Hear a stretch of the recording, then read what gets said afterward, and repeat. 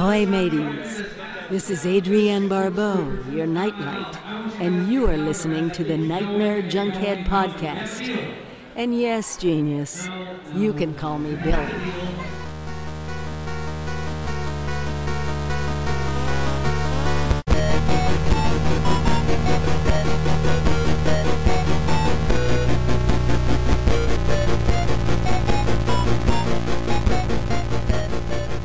Weaving in and out of your consciousness like a bad dream you can't wake from, this is the Nightmare Junkhead podcast, a horror podcast that never gets out of the bed.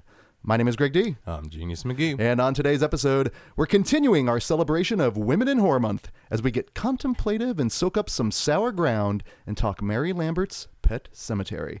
But before we get in that, let me remind you we are part of the Boom Howdy podcast network. Boom howdy. You can find all of our past episodes at boomhowdy.com, or the easiest way to listen in is to simply search for Nightmare Junkhead in your iTunes or SoundCloud app, hit subscribe, and when we drop our latest episode, it'll download directly to your listening device of choice. All up in your dad's butthole. And if you are out on the social media, don't forget you can follow us along on Twitter at Nightmare Junk and on Facebook at Nightmare Junkhead. And as we continue in the month of February here, our celebration of Women in Horror Month, make sure, and listen, you know, it sounds cheesy, we do this in February, but ideally we want you to be doing this all year long. It kind of goes without saying, but ultimately this is our chance to highlight women in horror. Our whole thing was to bring in some of our favorite women in horror to talk some of their favorite women in horror, and in doing so, we've had a chance to talk with some of our favorite people and talk good horror movies. Exactly. This is going to be rad. This is, and you know our next guest, she is the author of Monster Squad, celebrating the artists behind the cinema's most memorable creatures. She is the managing editor for Daily Dead, and she is the co-host of one of my favorite podcasts, the Corpse Club podcast. Please welcome back to Nightmare Junkhead, Heather Wixson. Hello. Wow. I feel like I'm going to have to owe you a check after all of that. Again, we are totally open for payola. We have no shame. Right. It's okay. At this point in my career, I kind of don't either. So I'm right there with you. So before we soak up a little bit of the sour ground there, please tell our listeners where can they find you out on the social media plug and promote away. Gotcha. Yeah, basically, I only live over on Twitter because Facebook is evil, and I'm too old to understand Instagram. Like, I don't understand why people want to see pictures of my dinner every night. So that's probably best that I stay on Twitter. But you can find me on Twitter over at The Horror Chick. But yeah, that's pretty much the only place I really exist in terms of all these different social media places. I don't even know what half of them are anymore. I mean, is Grindr still a thing? Is that even a thing? I say know nothing. I think if you just put an at the end of something, it's legitimate. I'll have to check on my AOL account and see if I can surf the webs. I think I still have one of those discs. Oh God, yeah. I can actually. I'll have internet once the apocalypse hits. You know, because I've got a stash of them. They're going to be beyond like or coasters. Use them as weapons. One way I or found another. a bunch of those when I moved years ago, and I was like, "Oh, these are great." And then I realized, like, wow, there's a lot of people who still have those. So it's like this relic that's going to be like, you know, people always joke that like you're going to like use ketchup packets to pay people in the future. It's going to be AOL discs. Right. Dude, stock up now while you can, kids. They're mint. Here. I offer you safe passage for 60 minutes for free. But again, I'm still, every Friday, I'm following along with you guys on Corpse Club, obviously reading a lot of the stuff on Daily Dead. In fact, mentioned I really dug the last episode you guys did with Women in Horror. And I'll be honest, it was really funny. Genius is not a podcast listener. I am. However, you guys actually share very much the same opinion. And Genius, I'm going to mention a movie, and I want to hear your reaction. But what your thoughts, feelings, just in general on the Babadook? Man, fuck that movie. Specifically? Man, fuck that kid. There you go. That kid just annoyed the piss out of me, man. I mean, to the point where I was like, God damn, monster eat 'em, you know? I don't like really... Sometimes I don't want to see kids die in movies, you know, unless it's a Stephen King movie, right? But at that one, I was like, ugh. This movie needs a... Like, if she just would have given him over in the first 20 minutes, like, it could have saved us all a lot of grief. Everything. Instead, you would have just had a wonderful horror short by Jennifer Kent. Right. Instead of it's a great movie that I will never watch again. Mm-hmm. Yep. Nope. It's good to know. But immediately when I heard that, I just thought immediately of Genius. I'm like, okay, good to know there are, again, there are dozens of does. Because it's actually, I mean, I like the movie itself, but I also kind of agree the kid was jarring. Was just Yeah. jarring, I don't Yeah, want our contingency might be small, but we're mighty in power. Well, Genius, you mentioned before, they should have off the kid, and that's something that you always technically can expect from anything involving one Stephen King, which leads us to our topic of today, which is Pet Sematary. Heather, I'm curious, so what's your background with it? What's your experience with it? What is your relationship with Pet Sematary? So Pet Sematary is a movie that I first, when the book came out, I stole the copy from my mom because I used to steal all her Stephen King books. The first one I ever read was Christine. I think Pet Sematary was like the third or fourth. And it scared the crap out of me. Simply because at that point we had a cat, and I was like, oh my God, something's going to happen to this cat, and it's going to come back and it's going to eat me. And I didn't get a lot of it. Like, I didn't quite get the deeper themes that I think Stephen King was tapping into. I just knew that I was like, man, our cat's evil. Like, what are we doing? And it was unlike anything I had read at that time because I was a little kid. But I do remember my mom got really excited because, the 80s were sort of this really great wave of Stephen King adaptations. And I love that we're getting that again today. Yes. Yeah. Which is like, it turns me into a kid all over again. And I remember we went and saw it in theaters, and I liked it. And I thought the kid was like, I thought Gage was absolutely terrifying. But I will admit, something felt off to me. And I think it's a movie that I've really grown to appreciate more as an adult than I ever did as a kid. Because as I got a little older, and I'll be like, oh, if I want to watch a Stephen King adaptation, it wasn't necessarily one of the first I would go to. And I think only as I got a little bit older in perspective and a tiny bit smarter, I began to realize what exactly, Mary Lambert was doing with that movie that I definitely didn't catch on, when I was a kid. It's a deep movie. There's a lot of like adult situations and adult emotions than what you would get to in the 80s as a horror coming out. And I remember this movie freaked me out when I first saw it.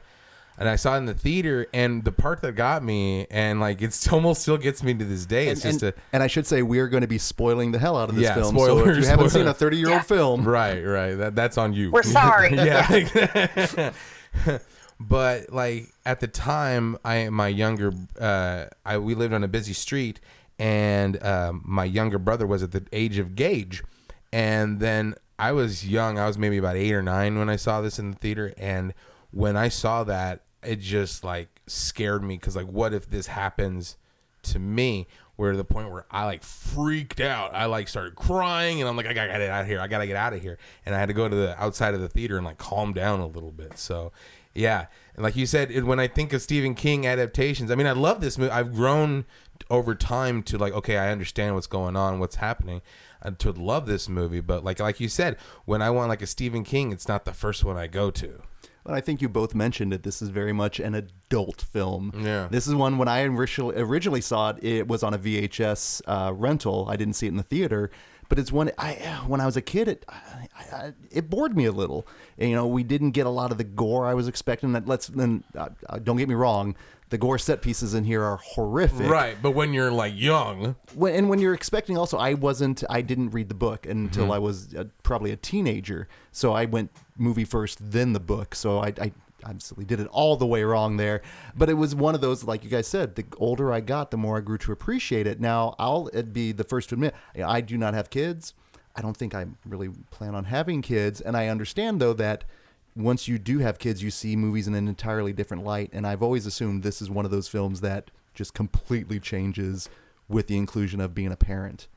It totally reminds me of this gag out of Family Guy, where like when Brian finds out that he has a son, he's like, until you have a child. And so every time when somebody mentions it, it's like, oh my God, until you have a kid, you can't, I'm like, oh, until we have a child. Like, I get it. And I totally agree. I'm not making light of any parents out there, obviously. Oh yeah, no, it's a tough gig that definitely changes you to your very core, and it should. But yeah, it's interesting to me because like when I was, younger and kind of watching this movie, it just seemed like no, like the parents really didn't like each other. And that always kind of threw me a little bit because I was missing like that heart. And then I realized like as I got older, like these are two people, and I'm almost assuming that Denise Crosby's character, Rachel, was probably like a professional who kind of gave up her career to start this family with a doctor. Just because of like how well put together she is and these little hints that Mary Lambert gives us. And yet now, like I see these things where it's just these little glances, and I have to really tip my hat to Dale Midkiff and Denise on that, because the way that it's written, there's not a ton that really connects these characters super emotionally, but there's really subtle things that they do in their back and forth that very much sells me more on their relationship now than it like did, years ago. And this is a film that is built around those relationships and what happens when, you ignore things, especially in obviously all of, with a lot of Stephen King, it goes into like guilt, resentment, and a lot of those things. Dealing with grief. Yeah. And a lot of those more adult themes, but as you get older and you do form relationship with others and you start to see those things and you see certain things in those performances that maybe are a reflection, you're like, damn, that could have been me, or that it's just that constant reminder. And what I think Stephen King does well, and that should be a reminder also, that he wrote the screenplay for this film. So, he's adapting his own work. But that's one thing that I think he always plays too, is just that whole existential dread of, what happens, being alone, solitude, just all of those things. Or not dealing with death when it happens, or it just ignoring it. Yeah, ignoring death, and or even that guilt of the relief, like especially with Zelda. Oh yeah. That's it's such a really horrible thing for anybody to admit, but it's a very human emotion. It's very real. Because there's a lot that you hold within yourself when you have somebody in your family who's very sick or dealing with like severe health issues, like because there's a part of you that wants to be selfless and help them and be there for every step, and then there's a part of you that wants your life. And and I think it was one of the first movies where I kind of realized like that he was saying like it's okay to be a little selfish, because there's nothing you can really do about it. Death's going to come regardless of what you're doing. So it's okay to sort of struggle with those things. And I think that's why the stuff with Zelda is always really interesting to me. But I do wish I'm glad Stephen King did the screenplay for it, but I almost wish it wasn't, because it's a pretty damn faithful adaptation, like almost beat for beat in some ways. And I kind of wish he'd taken a little more risk, because I do think that there's some set pieces that really could have flourished on the big screen and taken a little more time. And some of them, they feel like they just kind of pass, especially like in that last 20 minutes. So as someone that is familiar with the book, if given the choice, will you go back to the book or do you defer to the movie? Probably book. I mean, ultimately, in service of the story, I think book. But again, it's like the movie is still really good. But it's crazy for me to say that, because heaven forbid we change things when we're adapting it for screen, because I know we're not supposed to do that. But in some ways, like there's some really dark themes that Stephen King is playing around with here, and things that work really well on the page. You can really push them harder on a visual medium, and I wish he had. I really and I do think once Gage comes back, like that last 15 minutes. It just kind of flies by really fast compared to the beginning of that movie that really takes its time, and it settles in this house and in this environment and with these characters. And I just wish they kind of all felt like they were a little more balanced. Well, yeah, they spend a lot of time with the backstory of the characters, especially even Judd. I mean, and the story of what was it, the old Betaban kid. Didn't come back right, and he's Timmy. Yeah, and he's the one that sets everything in motion, and it's weird because it's like the road to hell is paved with good intentions, And I guess we really even haven't touched upon the cast. It's still I guess we talked a little bit about Dale Midkiff and Denise Crosby's performance, but to me the two standouts just cast wise is Fred Gwynne and Miko Hughes. Fred Gwynne, obviously.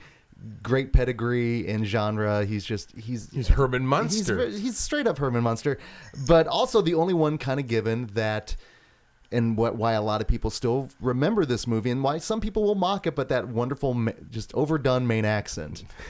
It's like the super drawl. It's the ground is sour. And I don't want to make light of it, but it's like his face is trying to devour itself with just that drawl. It is incredible. He was meant for that role. He truly was. I mean, Lithgow's got some. We're going to talk about that later, but that role was all him. I mean, just jawed. Cat shouldn't be dead like that. You know? It's equal parts charming, but also a little bit menacing, because you mentioned that he's the one that really plants the seed and opens this whole thing of the pet cemetery. But let's talk a little. If he could have kept his mouth shut, you know, we wouldn't even have a movie, right? or a book. Yes. But Mary Lambert, I kind of want to talk a little bit about what she brought to the movie itself. But she started with music videos in a time where people weren't necessarily clamoring for that. I mean, it was a new medium, but my goodness, you know, not only is she part of my childhood with Pet Sematary, but looking back at the artists she worked with, including like Madonna, Janet Jackson, Motley Crue. I mean, that's all of my childhood, especially on MTV. Yeah, it was really a time. I mean, you know, I'm old enough to be probably a few years older than you, so I could really kind of be in the middle of it. But when that like wave of MTV came around, like it was it was just such a really fun time to be a music fan, because you realize that music could translate into a different medium. And it was like I grew up with my mom always listening to different stuff. Like we talked about a certain other Stephen King movie. Like one of the first bands I remember even realizing was a band was AC/DC, because my mom played them all the time. And one of the first songs I ever learned how to sing was Big Balls. Go figure.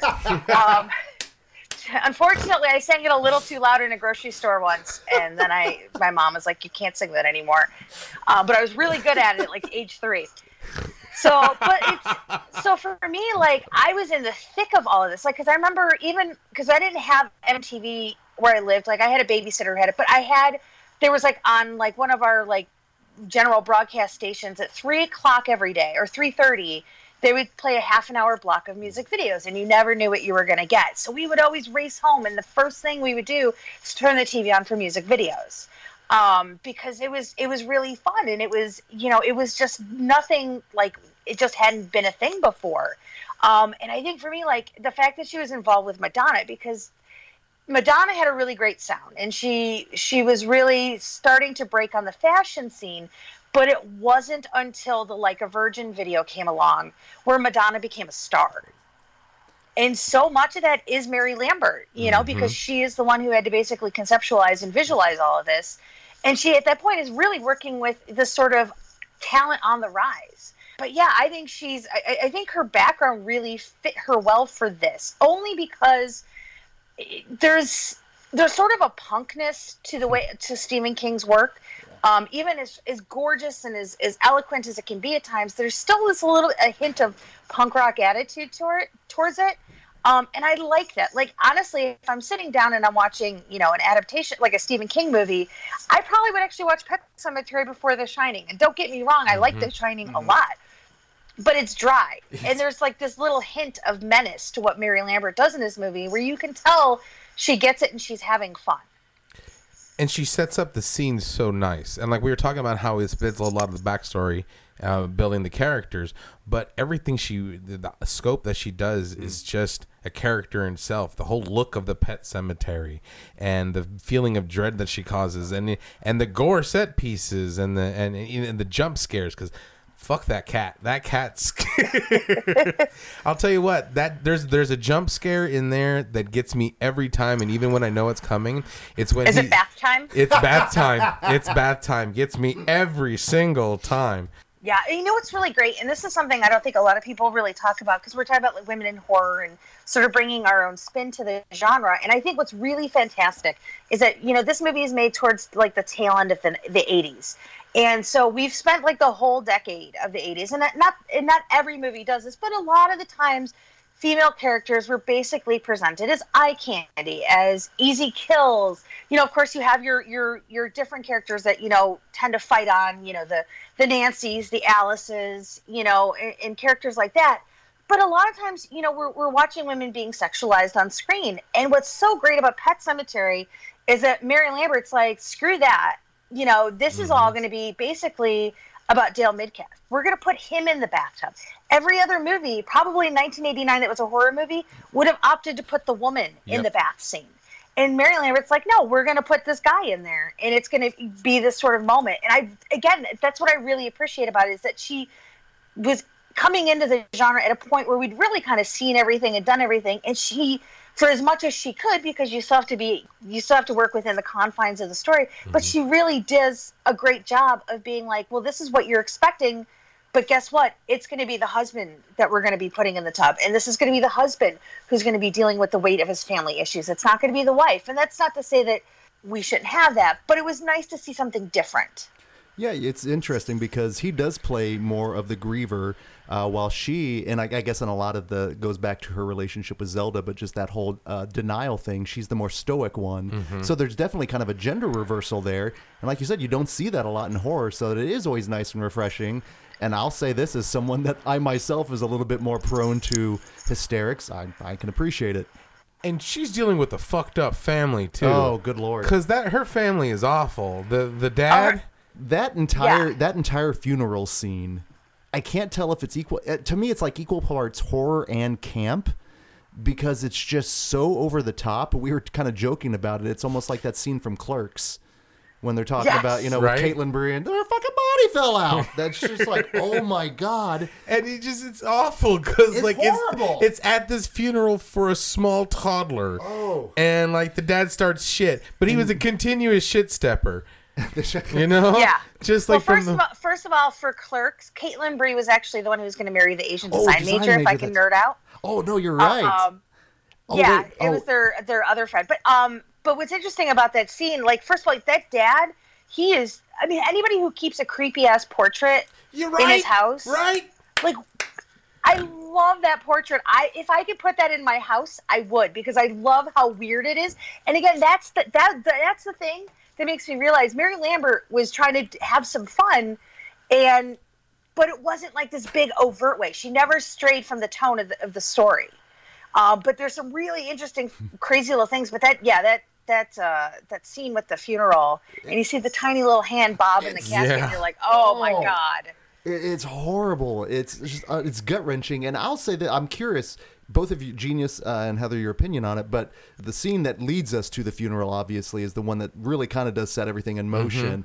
And Genius, you said it pushed you out. But you don't see anything, and this is for except for the Pascal and Judd, and you know towards the end, it's a relatively bloodless.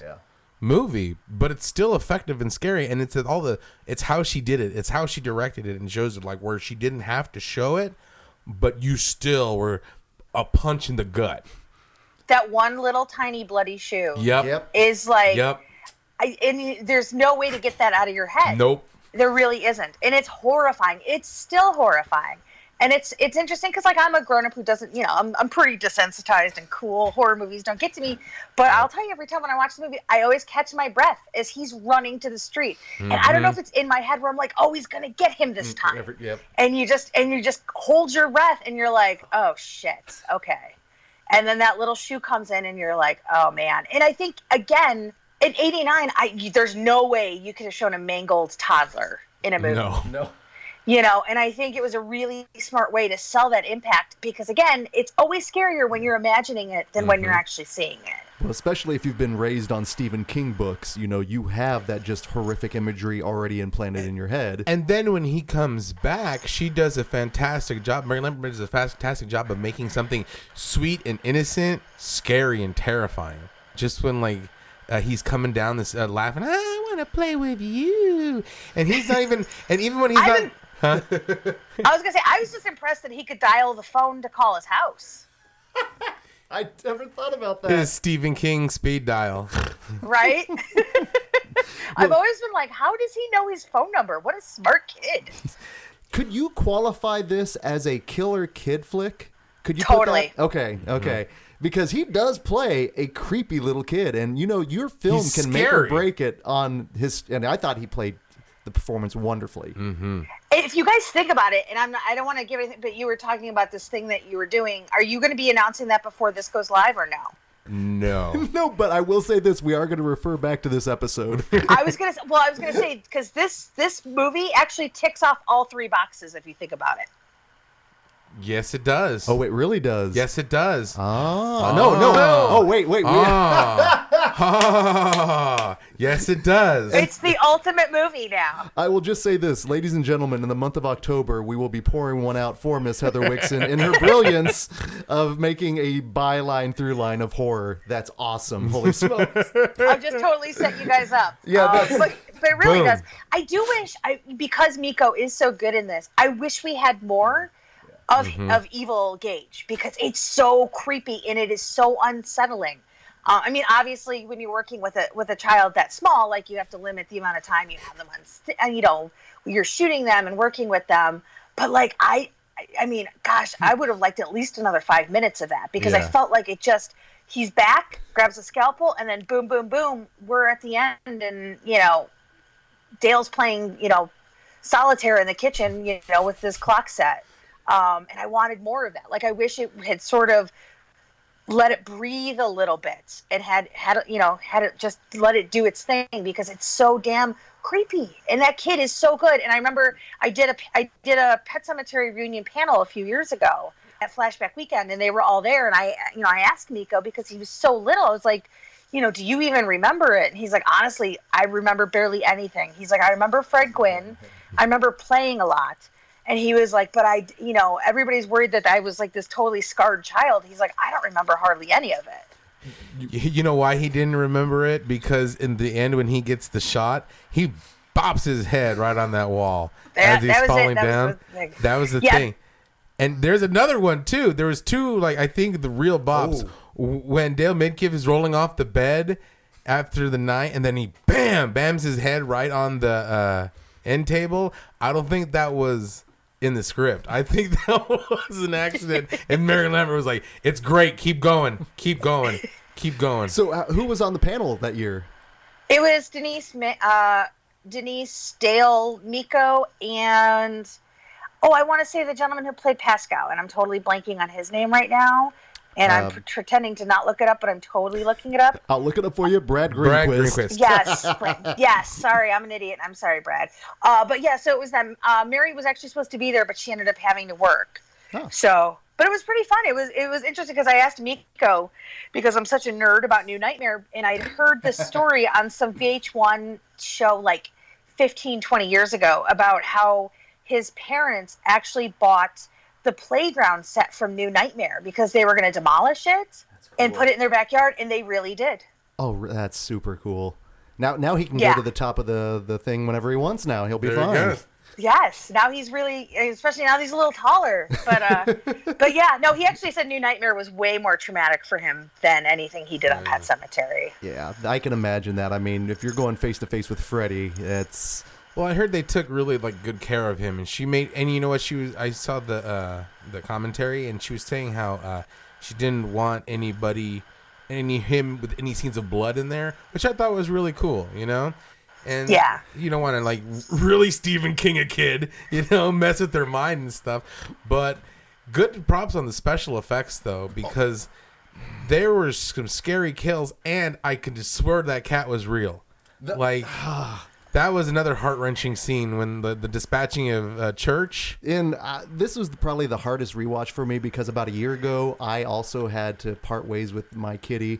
And had been putting off watching Pet Sematary. In fact, I started watching that. There's give a little Shudder shout out here, but there's that little documentary that was put out on Pet Sematary. And I had started watching it, but it was just too soon after that. I was like, oh, I can't do it. So I will say this time watching it, though, I felt more at peace with it. And something that, just real quick, Heather, is my cat Kitty, loved messing with Genius. Mm-hmm. And 2 movies in particular. Yep. It was Pet Sematary and Tales from the Dark Side. Nice. So, during Tales from the Dark Side, I'm over here, and when the cat comes out of the mouth, spoilers again on Tales from the Dark Side, the cat Kitty jumped on me, and I go, whoa, like that. And she did the same thing during the bathtub scene. Like right when, and I have a thing against rats in the first place. Like that's one of my like triggers.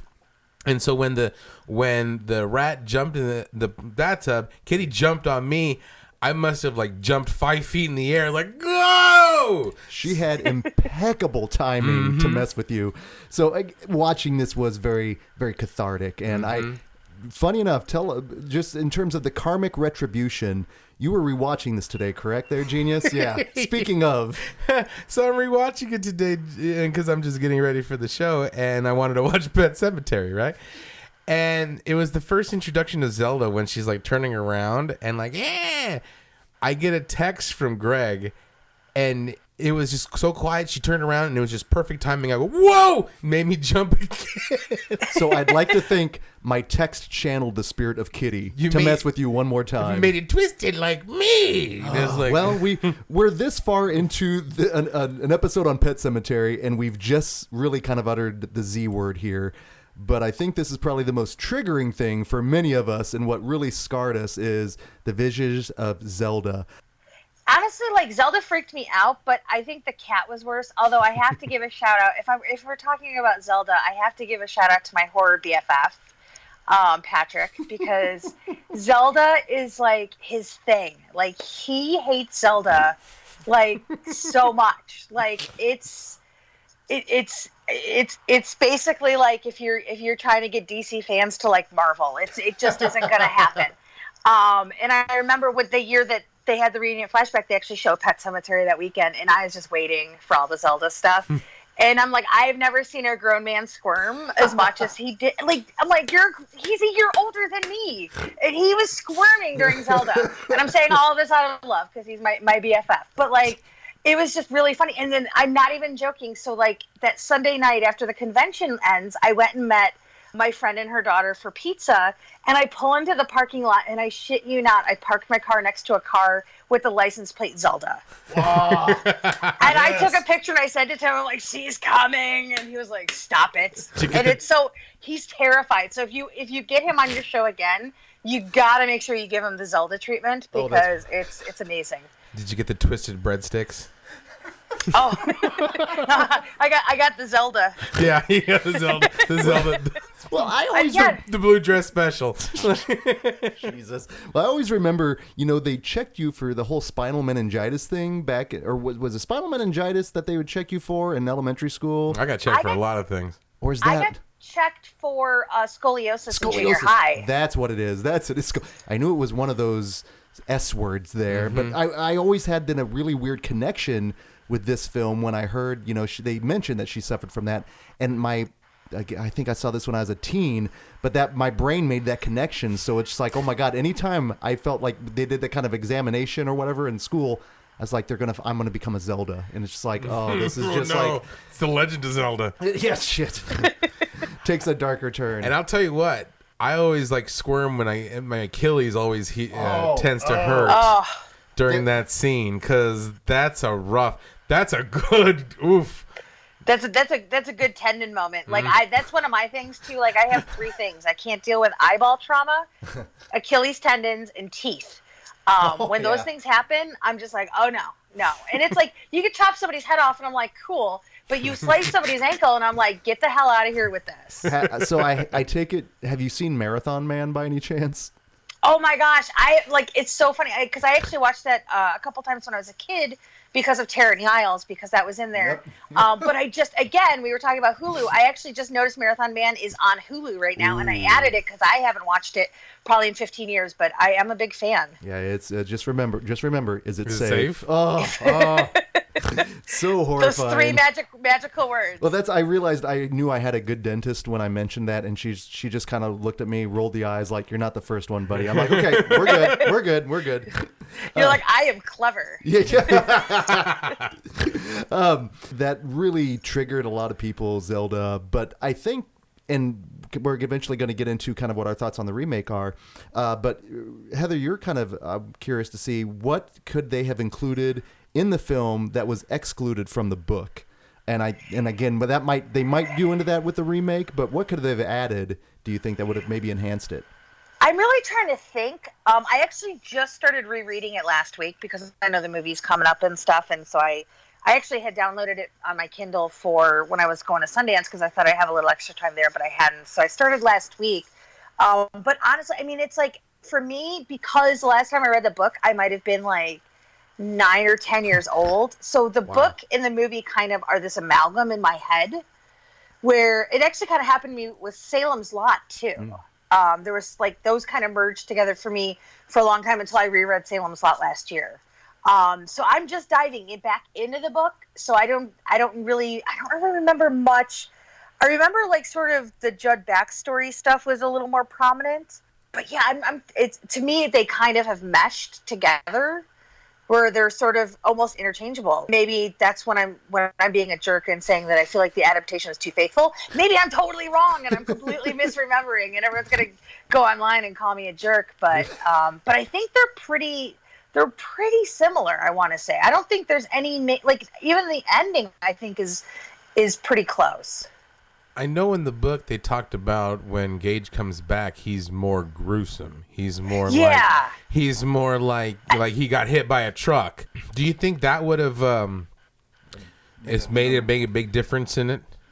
I think it would have, but I'm okay that they didn't because do you want to see a tiny 2-year-old looking like that? Like, and it's interesting because you guys talk about like the special effects, and as I've been working on all this stuff, I've actually talked to the person who is the main effects person on Pet Sematary, who happens to be David Leroy Anderson, who would go on to, he actually worked on a ton of Wes Craven stuff. Him and Heather Langenkamp have been married for decades now. Oh, yeah. Yes, and speaking of New Nightmare, he technically has a movie about his life, although he is living, so it's okay.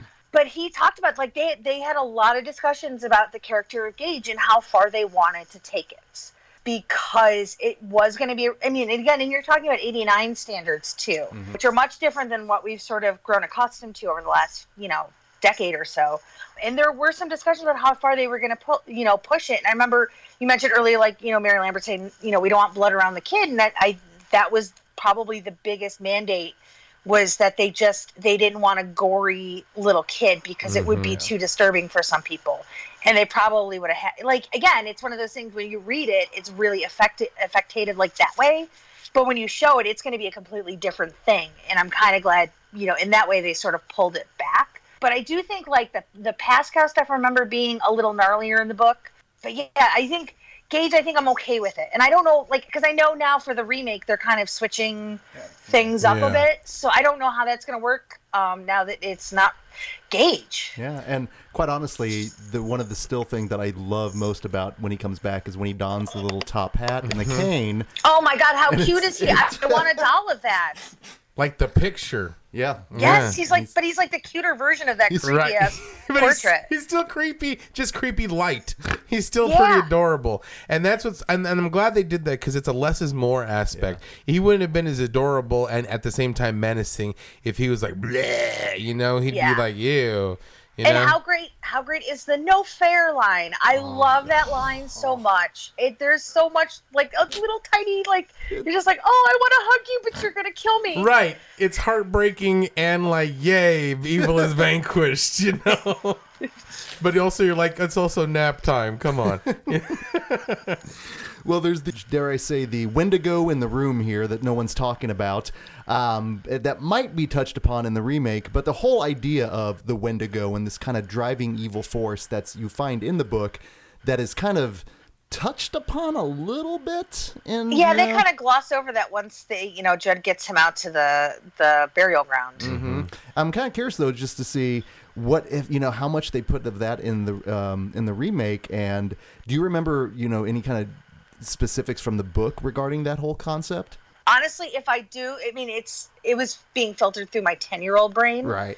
So I probably just realized it was ancient burial ground, like Indian burial ground. And I think that's probably all that's really resonated with me. I mean, I don't know. I mean, it could be a poltergeist thing where it's not even ancient Indian burial ground at this point. I'm not sure. But yeah, no, that was, I think you know, I think it was more of a thing because it might have been like almost a chapter where they talked about like it went way back in the past. God, am I remembering that wrong? No, it's Stephen King. It is, yeah. I bet Stephen King might remember things wrong. But no, I think, Damn, it's all that cocaine. I'm sorry. Yes, I think again, it's more like the less is more type thing, you know, because it played it scary. Plus, it's like it's the old Indian burial ground, you know. Everybody knows that the ground is sour, you know. You don't. And you just need him saying it. You don't even need to hear the whole shebang because you know it's Fred Quinn. And yeah, when he's giving you exposition, actually, I'm good listening to it for the entirety of the film.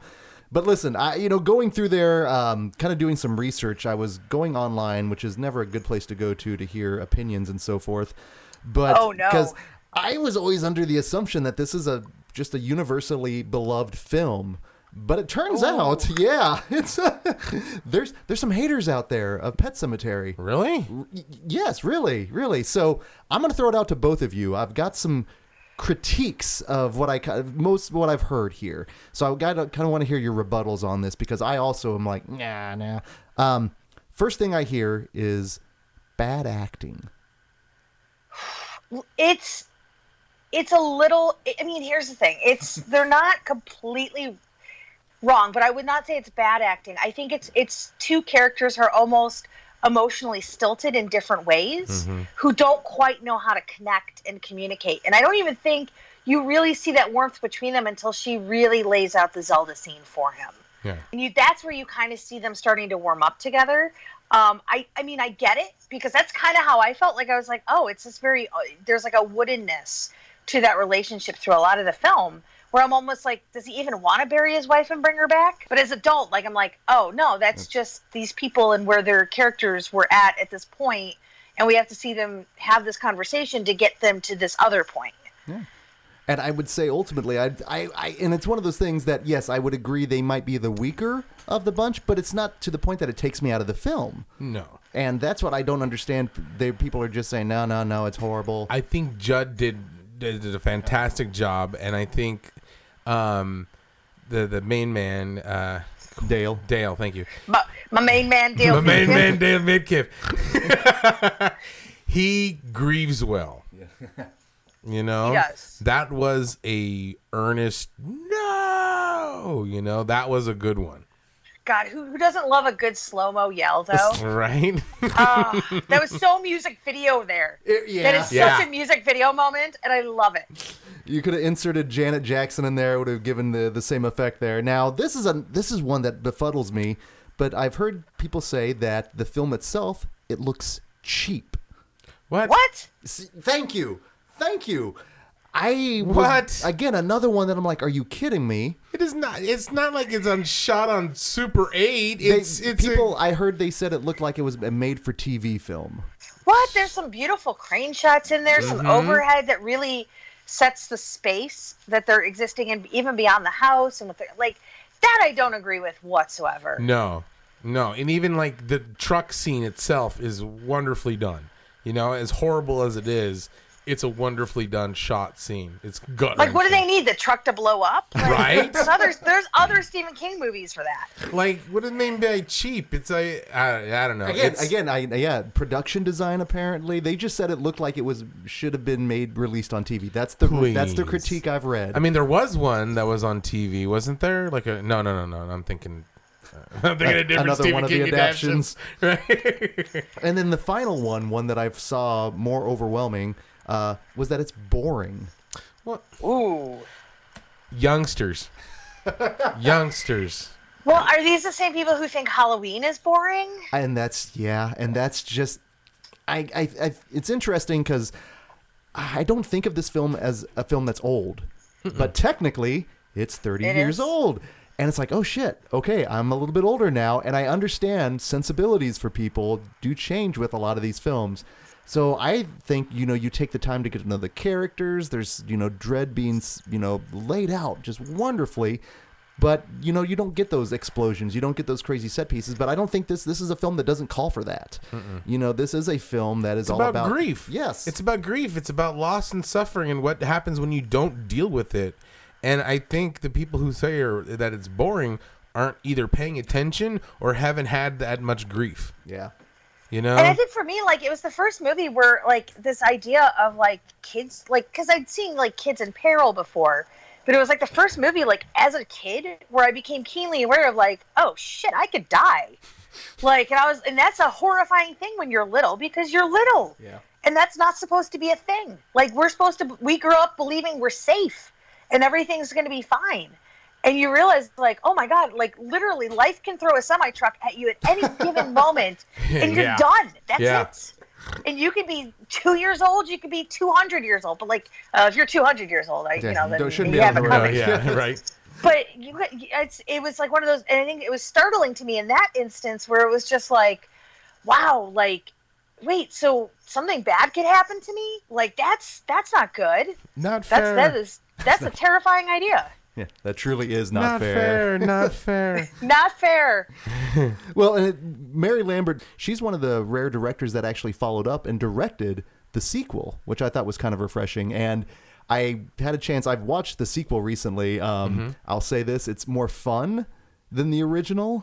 But again, but the original's not fun. Yeah, so it's a lot of things could be more fun. What are your guys? Genius, have you seen that one in a while? It's been forever, and I think I haven't even seen all of it. Okay, is that more of an I've seen that? Yeah, that's more of an I've seen that. How about you, Heather? I just remember because I was a normal kid, so of course I was like, oh, Eddie Furlong, because he just had come off of like T2, I think, at this point. So, I mean, that was clearly what I was showing up for. But as we discussed, like, I know it's on Hulu now, and it's something I'm going to revisit soon because it was like one of those things where I realized I was like, oh yeah, and the guy from ER is in it, and of course, the always awesome Clancy Brown. Yep. Mm-hmm. So I think mathematically, it's impossible for there to be a purely bad movie with Clancy Brown. So I'm going to already call it a success based on that. I think you'll be pleasantly surprised. Is Clancy Brown the Judd? It's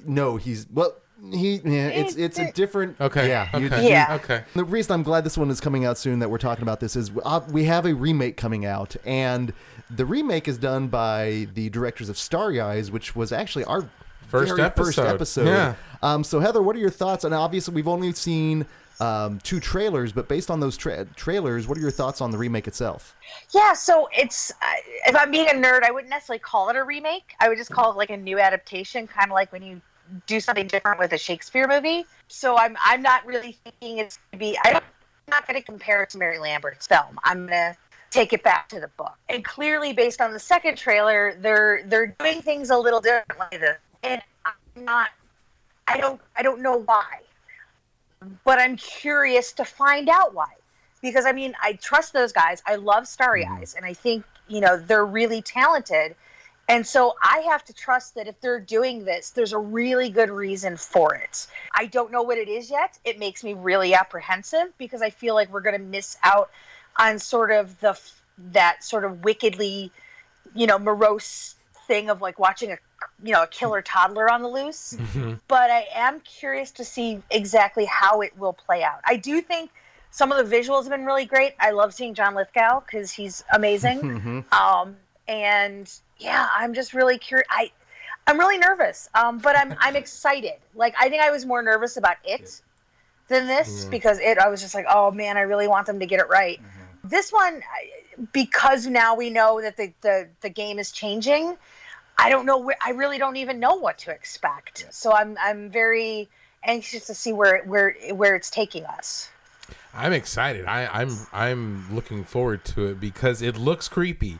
And even though with the old switcheroo and stuff, like you said, it's not so much like, what the hell is this shit? It's like, I wonder where this is going. It's more of a curiosity thing, but I'm going in with not high expectations, but hopeful intentions. And I think the casting of John Lithgow as Judd is inspired. I think if there's one person that could pull off better than Fred Gwynne, not better than Fred Gwynne, we'll see. But Fred Gwynnian. Well, and we've heard the phrase "dead is better" in the trailer, and he's not doing a Fred Gwynn impression. He's making it his own, which I'm glad, because otherwise it's been parodied so many times on this show too. I mean, especially on the Dead is Better. We just opened it up right out the gate. So and it's said lovingly, obviously, but no, I'm also looking forward to the remake. Going in with lower expectations, but ultimately I want to be scared, and I think they're going to really deliver that. I'm really looking forward to it. You know what I'm most excited about is the fact that Christopher Young is doing the score. Oh, really? Who is, obviously behind Hellraiser and some really great movies. I think he did Urban Legend also. And I love his stuff. So I'm really curious to see what he does with this. That's already elevated then. That's so much. Well, and then ultimately, with the original and the closing song in Pet Sematary, and we'd be remiss if we didn't talk a little bit about the Ramones. The Ramones, yes. Growing up as a metal fan, I knew punk, and when you hear that, normally we'd get like Alice Cooper, Megadeth, in our horror films. So it was kind of nice to get the punk sensibilities. I don't want to be buried in a pet cemetery. It just gets in your head, and it's great. It is. I'm curious, what her exact connection to them was, because I don't think she ever worked with them professionally. So I don't know. I mean, maybe you guys know, but I don't know the actual connection between Mary and the Ramones. But I think it is an inspired choice. I think it actually was Stephen King was the one that had the hookup with it. Yeah, he was a fan of the Ramones, and he had them over to his place.